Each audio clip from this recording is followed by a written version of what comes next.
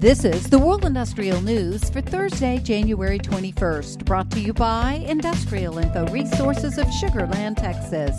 This newscast is sponsored by Baker Hughes, manufacturer of consolidated pressure relief valve, industry recognized as best under pressure.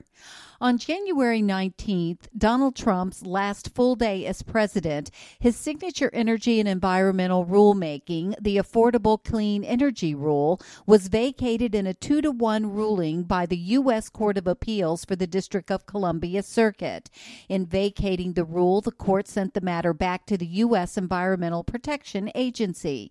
Given the change in administration and President Joe Biden's emphasis on reducing carbon dioxide emissions from the electric power industry, among other sectors, whatever rules come out of the Biden EPA are likely to be different from Trump's ACE rule.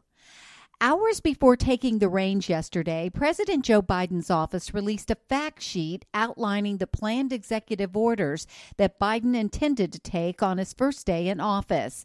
Many orders are aimed against moves made by former President Trump during his tenure and named specifically as a decision to axe the permit for TC Energy Corporation's Keystone XL crude oil pipeline, planned to carry approximately 830,000 barrels per day from Alberta's oil sands to destinations in the U.S. Midwest and Nebraska, where it will join the originally constructed Keystone pipeline to deliver oil to the U.S. Gulf Coast.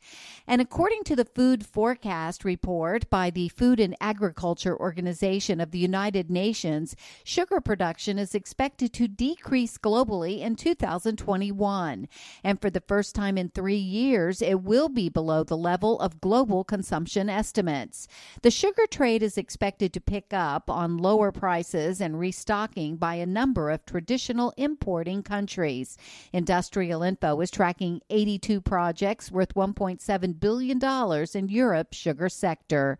For details on these and other breaking news, read the full stories at www.industrialinfo.com.